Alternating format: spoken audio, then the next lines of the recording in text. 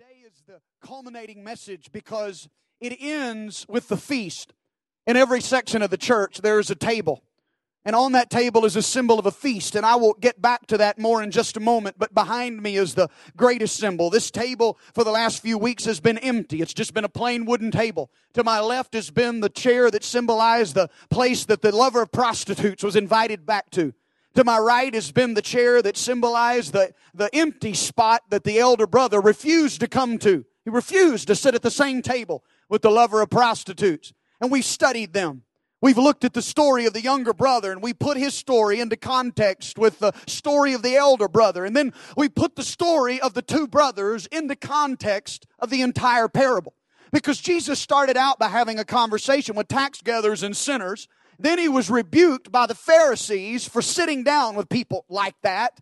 And so Jesus tells them stories to help them understand the heart of God. The story of the sheep, the story of the lost coin, the story of the lost sons. So we take the story of the two lost sons and we fit it into the entirety of the chapter. But we're not done yet.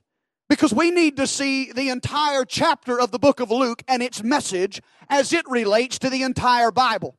You see, Jesus was so immersed in Scripture that when He gave us Luke 15 and He told these stories, He was giving us the essence of the whole biblical storyline in one simple, vivid parable.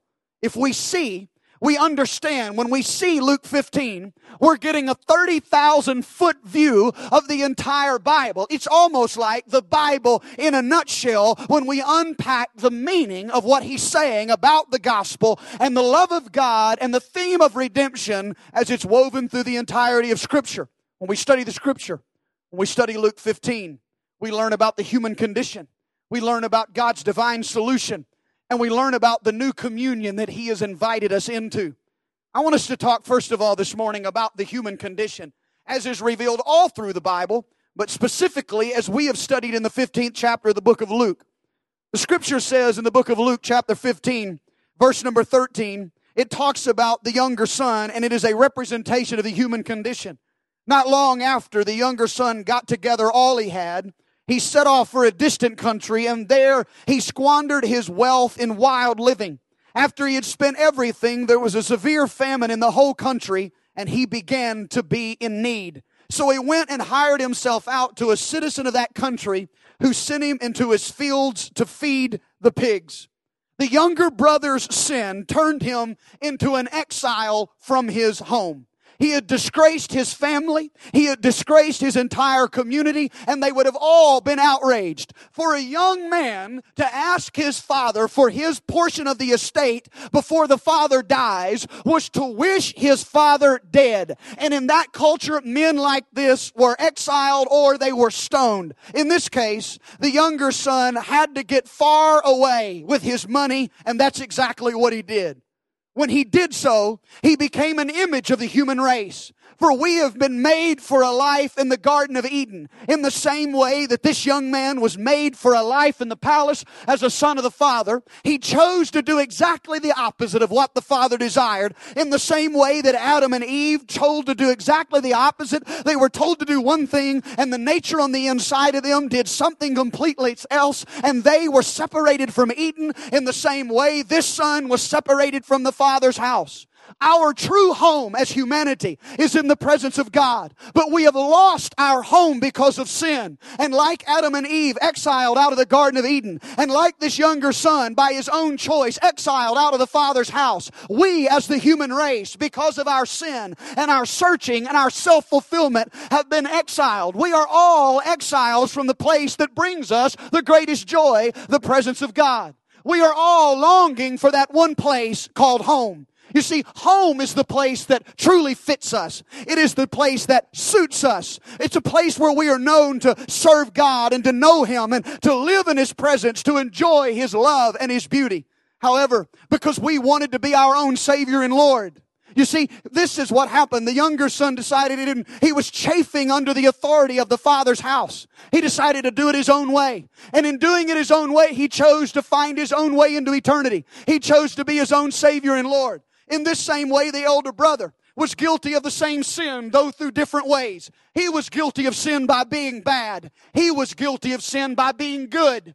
He wasn't being good to please the Father. He was being good to control the Father. He was trying to earn himself a spot at the table instead of trusting God to redeem him and save him. His goodness didn't come out of a transformed heart. His goodness came out of desire to control the Father. In that essence, through his religion, through his moral service, he was trying to earn his way to God. In a sense, he was becoming his own Savior. Humanity has created its self-salvation project. We are individuals in this country who pull ourselves up by the bootstraps. And the mystery of the gospel to all of us is that even on our most righteous days, the Bible says we are like filthy rags. It is an assassination on human dignity. It is assassination on human self-dependence to say that we can do nothing to save ourselves. And yet that is what the gospel says. It is by no work of your own, but through grace only, so that no man can boast or brag of the righteousness of God in his life.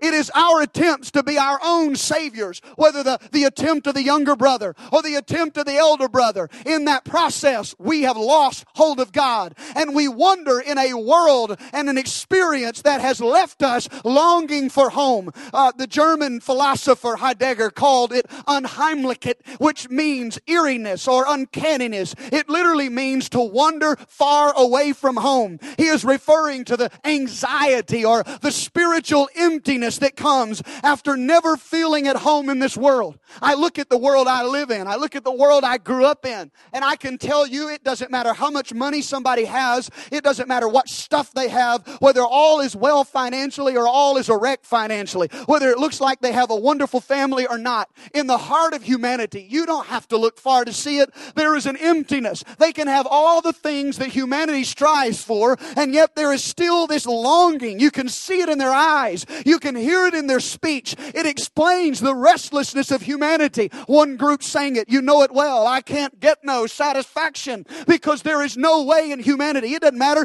if you go after sex, drugs, money. When you get everything you've gone after, your life is still empty because humanity was not created for all of that. It was created to be at home in the presence of God. But in an attempt to be our own Savior, we have exiled ourselves from the presence of God. This longing to be at home. The world does not address the needs of the human heart. We long for a love that cannot be lost, to escape from death, from triumph of justice over wrong. But wrong things will never be righted in this world here apart from finding our place with God.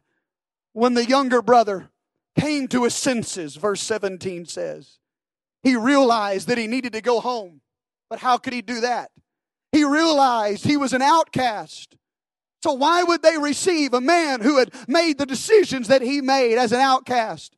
But because there was such a longing for home, I can imagine the argument going on in his mind that day. He realized that the servants of his father were cared for better than this one who was his son. He didn't even want a place at the table. He just wanted to be put in the bunkhouse of the servants. And yet his heart so longed for home. He didn't care whether or not he got back to the table. All he wanted to do was be under the watchful eye of the Father. And the longing for home sent him out of the pigsty, searching for a place, even if it was a slave on his father's plantation. In the same way, the younger brother longed for home. We have also learned that there are religious people who have been in church for years. I've talked to people in the last few weeks who have been in church for years, who said to me, Pastor, I've never really understood the gospel. I thought I was saved by my morality. I thought I was saved because I quit drinking and I quit smoking. I thought that's the reason God saved me. You need to hear me. I will say it again. God did not start loving you the day you repented. God was loving you long before you ever repented. It is not your repentance that caused God to love you. Romans 5:8 said he was giving his love towards you while you were still sinning. God was loving you. But what we have done is created a religion of works that tries to earn a spot at the table. And we have people all over America who are good, moral people who go to church and do all the right stuff. This brother never did anything wrong, and yet they have never come into genuine relationship with God. And those who have come into genuine relationship with God, if we are not checking our spirit, we are doing everything right, but for all the wrong reasons,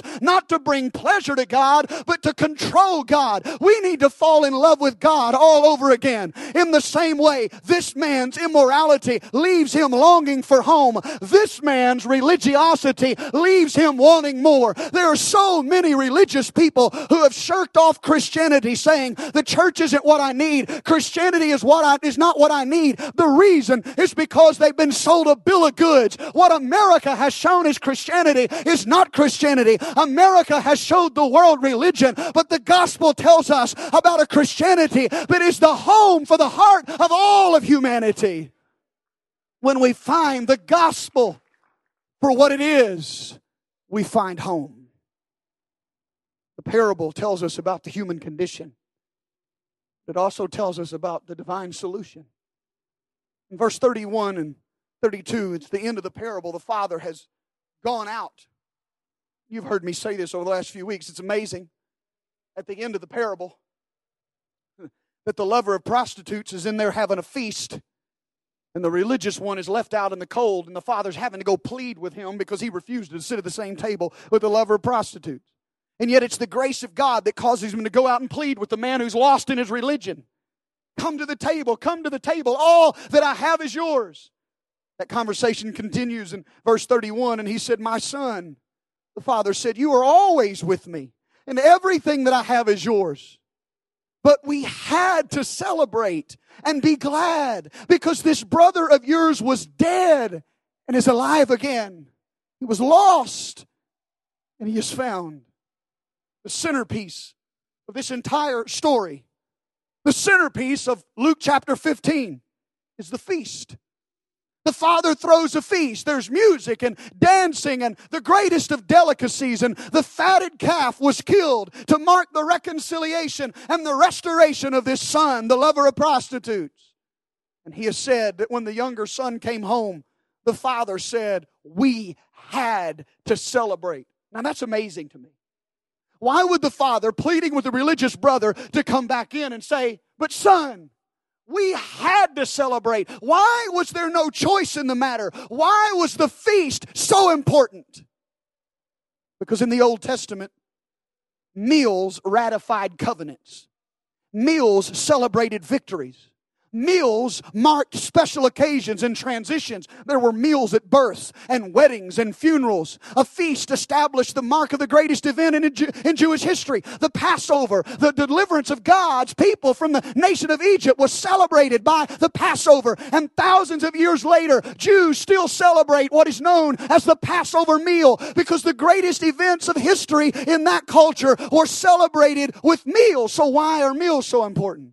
Because in ancient times, meals were prolonged affairs that lasted into the evening, usually until bedtime.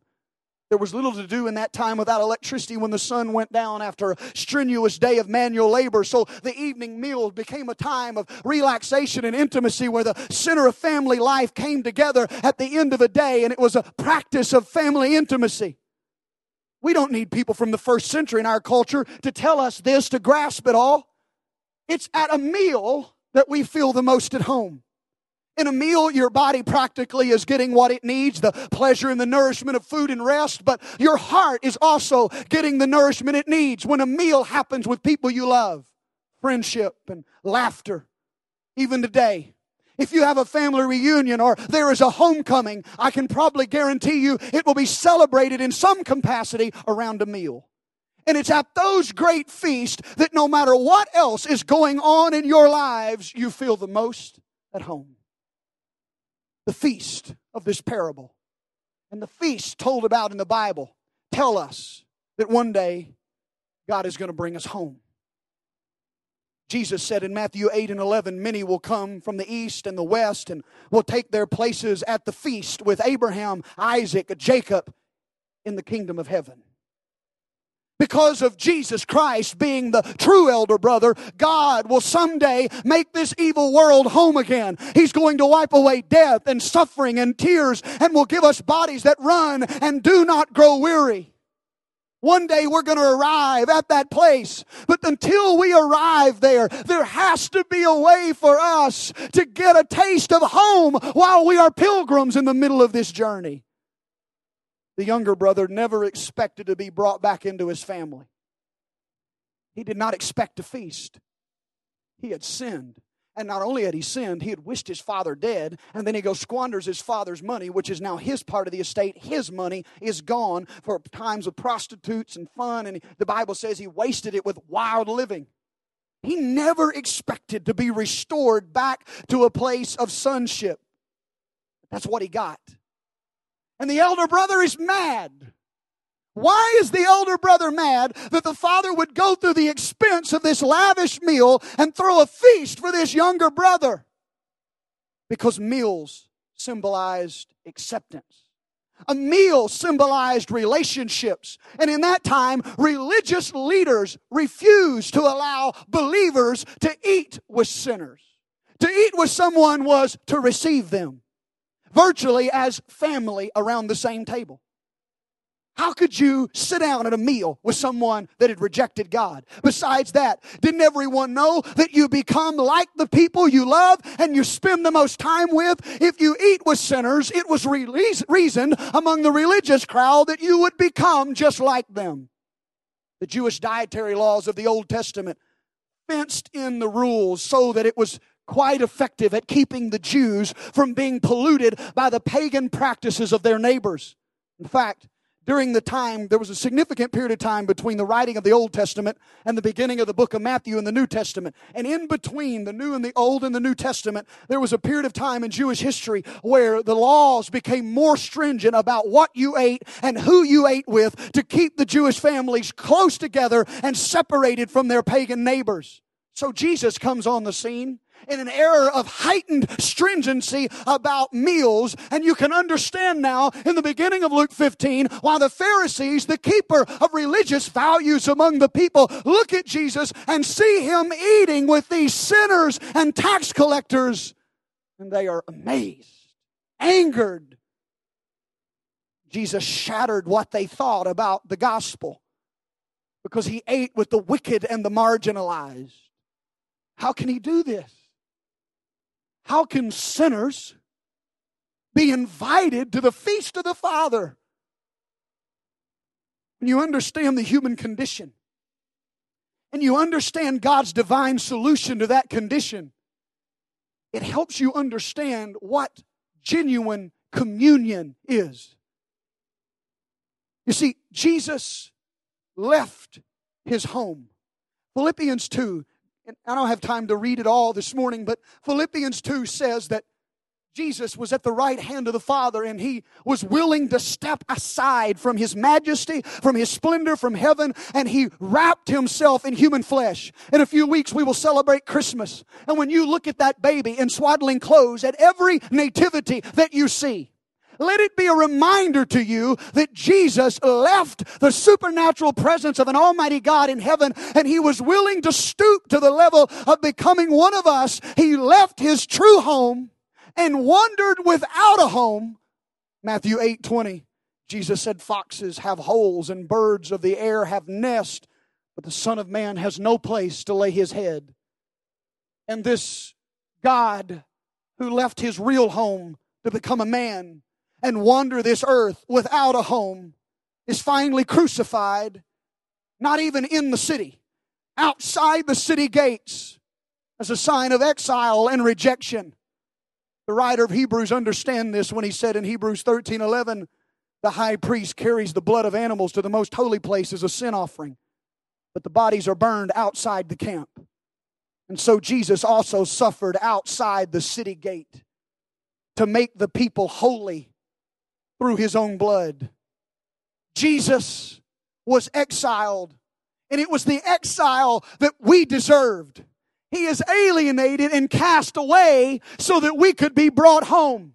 He went into exile to reach the exiled. Even on the cross, as he hung there in exile outside the city gates, left the splendor of majesty, became a man, wandered without a home, crucified outside the gate, and while in exile, he said, my Father, why have you forsaken me? He took the full weight of the human condition upon his own shoulders so that he could understand what it was to be separated from home, so that he could understand that spiritual emptiness and nausea in the heart of humanity as it feverishly searches for acceptance somewhere, looking for peace in its soul. He knew it at that moment. He felt that emptiness. My Father, why have you forsaken me? He was forsaken so that we wouldn't be. He was cast out of the family so that we could be invited back in. When you look at the parable, you find out Jesus calls younger brothers to repent.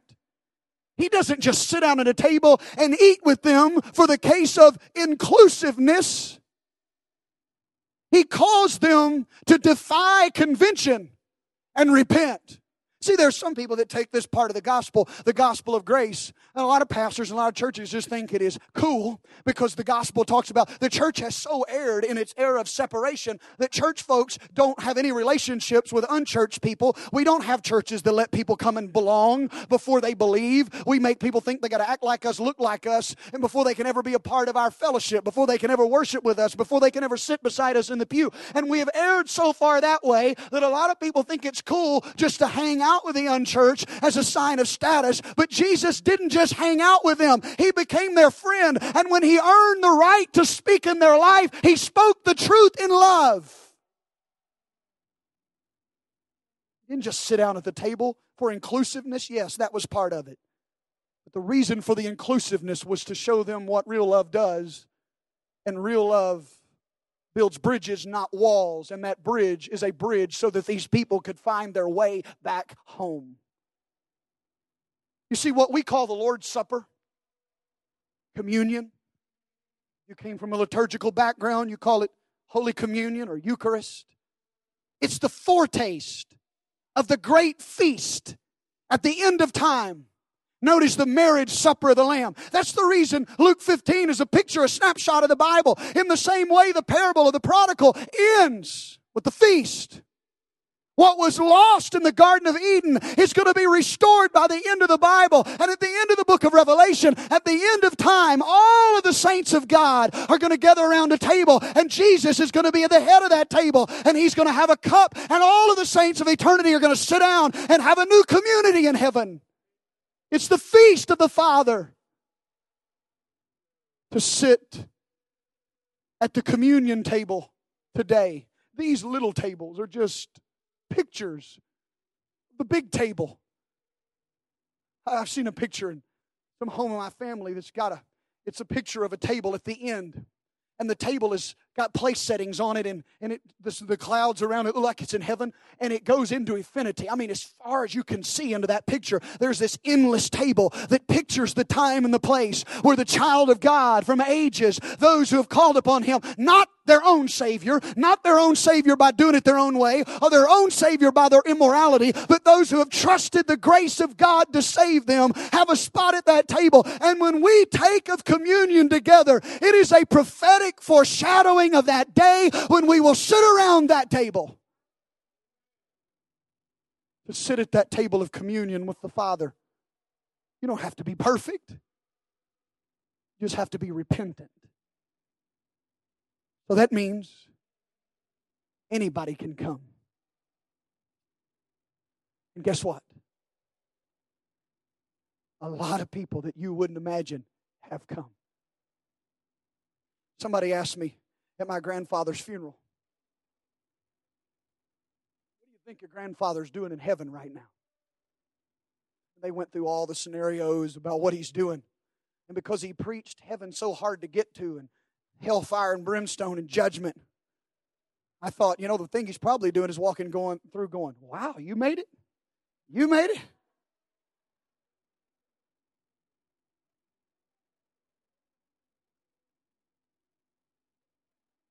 You don't have to be perfect. You just have to be repentant and broken. Those who choose to come to these tables have a place at that table. At the end of the parable, there is the feast of homecoming. And so too, at the end of the Bible, there is the greatest feast ever of homecoming. The feast Jesus spoke about, where the saints will sit down with Abraham, Isaac, and Jacob, and they will come from the east and the west. Think of it like this. The ultimate Son, not the Son in the parable, but the Son of God, who was dead and cut off and is now alive again. In the same way, the son in the parable was lost in his sinfulness, and he came back alive again, and there was a celebration. The ultimate Son went into the pits of sin, though he never sinned, and took upon the sin of humanity to the point he was exiled, and he has been resurrected from that exile, and he is alive again, and because of that, it demands a celebration. And every time I take of communion, I am celebrating the grace of God that initiated me at the table. But I am celebrating the resurrection of the ultimate elder brother who has gone before me, so I too will be resurrected with him. That's why it's a celebration. Doesn't matter who you are, what you've done. Doesn't matter what race or class or background, any repentant sinner can come and be a brother or a sister because of the death and resurrection of our true elder brother who took exile and punishment on himself so that we could be welcomed home at the table. The death and the resurrection of the Son and the love of the Father create a new community of men and women who regularly break bread together to celebrate the new life and communion union that we have through Jesus Christ. I'm going to say something that defies a lot of talk in our culture. Regardless of what some people say, it is not enough to have an individual personal relationship with God through Christ. Yes, you can be saved because of individual confessions of sin. But when I read the Bible, biblical Christianity was never meant to be an individual religion. It was a religion of community, a religion of relationship. Personal study, private prayer, television Christianity alone was never intended to replace assembling of yourselves together. Something supernatural happens when believers of like precious faith come into a place like this with all of our chinks and all of our failures and even our own self-righteousness, and we come to an environment like this and we have a place of vulnerability, a place of transparency, and there are some younger brothers among us. Yeah, there are lovers of prostitutes here, and there are some elder brothers that look down their religious noses at condescension with other people who sit on the other end of the table. They're all here, but the reality is we're all in the need of God's grace. And when we understand that,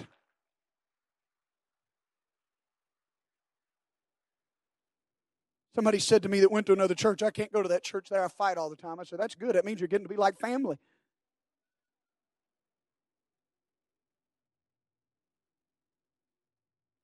Community is messy. It's messy because humanity is messy. Jesus didn't come to give us all straight edges. He came to get messy. The reason salvation in the Bible is communal is because whether you want to admit it or not, we need each other. And there's something about God I cannot know apart from you. You have to be an active part of the feast, the new community, the family of God. This is where together we become conformed into the image of the one who did all this for us. I just want to invite you home today. That's all I want to do.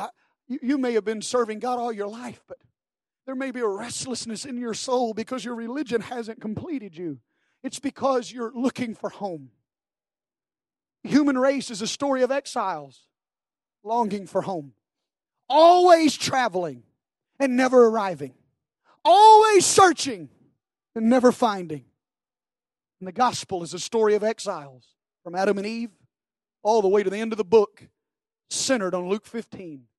A story of exiles who have a place at the table, who find their way back home because the only one that didn't deserve it was exiled on our behalf. He built a bridge, not a wall, so that you and I had a place at God's table. And the thing that has been revelation to us, when we started this journey a few weeks ago, we all knew the elder brother or the younger brother, the lover of prostitute, needed to repent. We realized that there are a whole lot of elder brothers that have been blinded by their religion. The amazing thing is, when Jesus told this parable to refute the self-righteous Pharisees, the only one left out of the feast at the end was the elder brother. It ended with the brother standing in the yard and the lover of prostitutes at the table. So when I invite you home today, I'm not just inviting the morally impure. I'm inviting the religious who have not found peace in their religion, whose relationship with God is obligation and duty and drudgery. There is no love and there is no life. There is no joy. Come home. There's not a human being alive who somewhere at the level of their heart does not long to be home. I don't know. This concept of home has kind of been something for me to work through. Because home to me has not always been the pleasant thought. My home life was shambles. The reason I love my grandfather so much is because he became the dad to me he didn't have to be. Because my home life and the dysfunction of my immediate family was horrific. And because of the pain of the sexual abuse in my past and the dysfunction of my parents' marriage and alcoholism of my father, who was a backslidden preacher, I wanted to get out of that little bitty farm town. Black soil, rice and cotton and muddy water. I spent my young life trying to get out of there. And I've spent my adult life trying to get back. No, not back to that geographic location, but back to that place in my heart that longed for a home that never existed. I went into promiscuity and I went into drugs and alcohol and did all the things I did because I wanted to be accepted. I was trying to find home with this crowd. I was trying to do the right thing with that crowd. All I really wanted, now that I know the language and I know what my heart was aching for, I just wanted to be home. There's a generation of young adults and teenagers that are searching with everything they can pleasurably get their hands on. And it's a symptom of the greater issue of the human heart. They just want to be home. They tried church. And churches were full of elder brothers. So they didn't find home.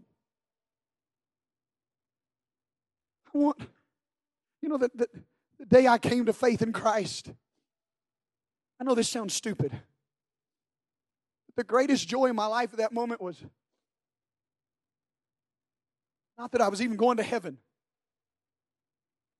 I was liberated from living to please other people. I had acceptance. What my peers thought about me wasn't as important anymore because the only one who ever gave a lasting verdict on my life had already rendered his verdict and it was forgiven. And when I came to Christ, I was home. People get confused when they see my devotion to the church. People have even questioned my motives in the past. When I've done crazy, extravagant things of giving, and they wondered why I'm doing what I'm doing. Because my life found home in the family of God. And the ache in my heart found its rest when I found Christ. Yeah. The day I walked the altar, there were plenty of elder brothers in their self-righteousness that said, why is that teenage drunk in our altar? Because I reeked of alcohol. But there were a few people who understood the gospel and put their arms around me. And one young man said, I don't care what time of night, what time of day, When heartache comes and addiction comes, you call me. I found in that community home. I've given my life to this.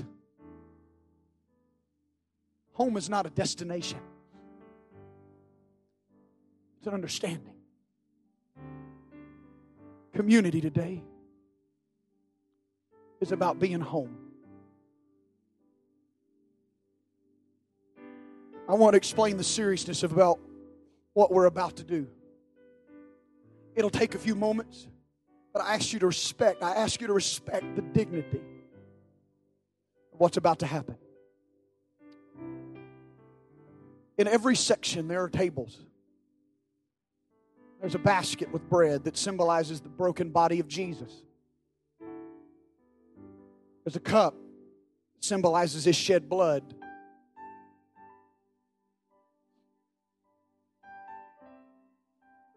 And the whole meal symbolizes a small representation of the meal of the parable, the feast.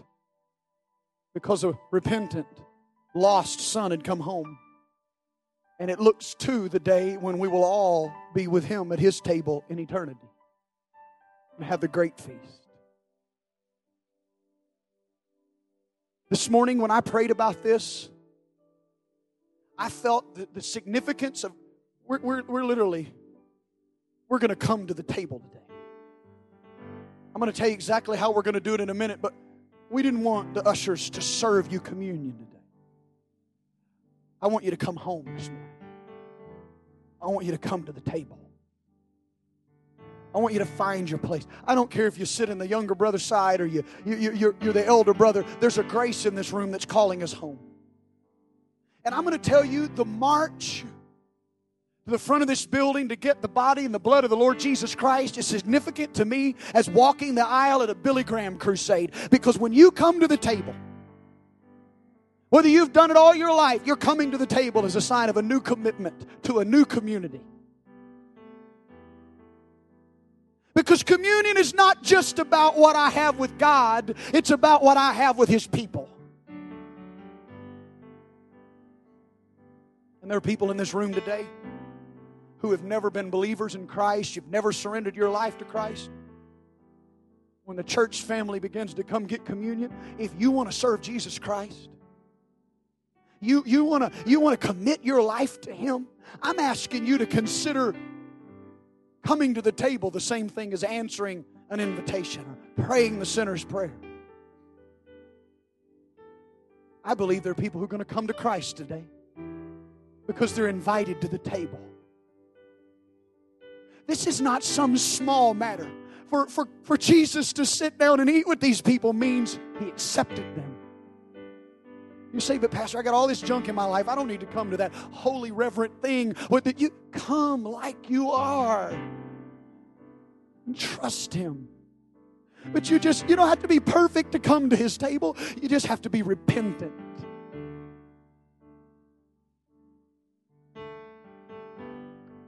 Those of you that have been like me, you've been in church for a long time. I want you to find your way to a table this morning. Recommit your heart back to God.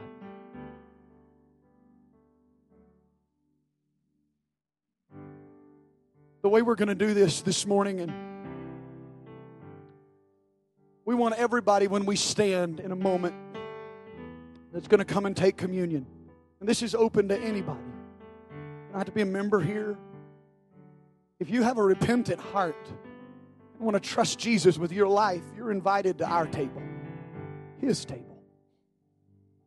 There's a table in front of your section, and if everybody will exit from where they are to their right, no matter where you're seated in the building, if you will exit to your right and make one line across the front of the table, take a cup and a piece of bread and return the opposite direction back to your seat, it will not be chaos. And what you need to understand is there are going to be people coming to the table today who are doing more than coming to the table. They're coming to Jesus. There are prodigals that are coming back home today out of the pigsty. There are people that have never committed their life to Jesus that are coming to the table. And it's not just a menial little piece of wafer in a little cup. It is a commitment to trust Jesus with their eternity.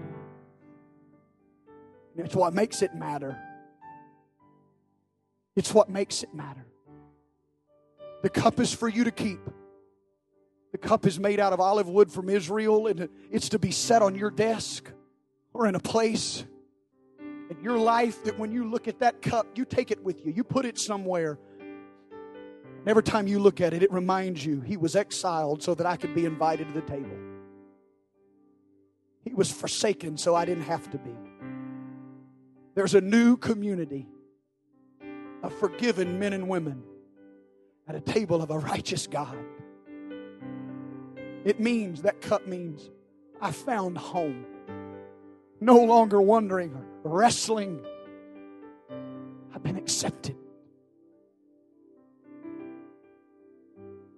Would you stand to your feet all over this place?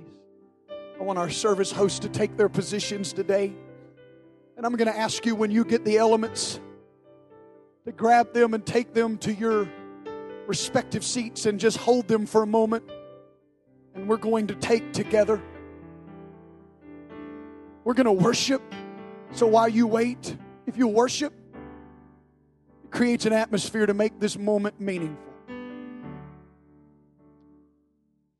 People are going to exit to your right in a line. Make your way to the table. Grab a wafer and a cup. They have juice in them, so be careful. And make your way back to your seats. And when all who desire to find their place at the table come, we're going to pray. We're going to take this meal together before we leave. Would you begin to make your way to the table? God's inviting you to come home today.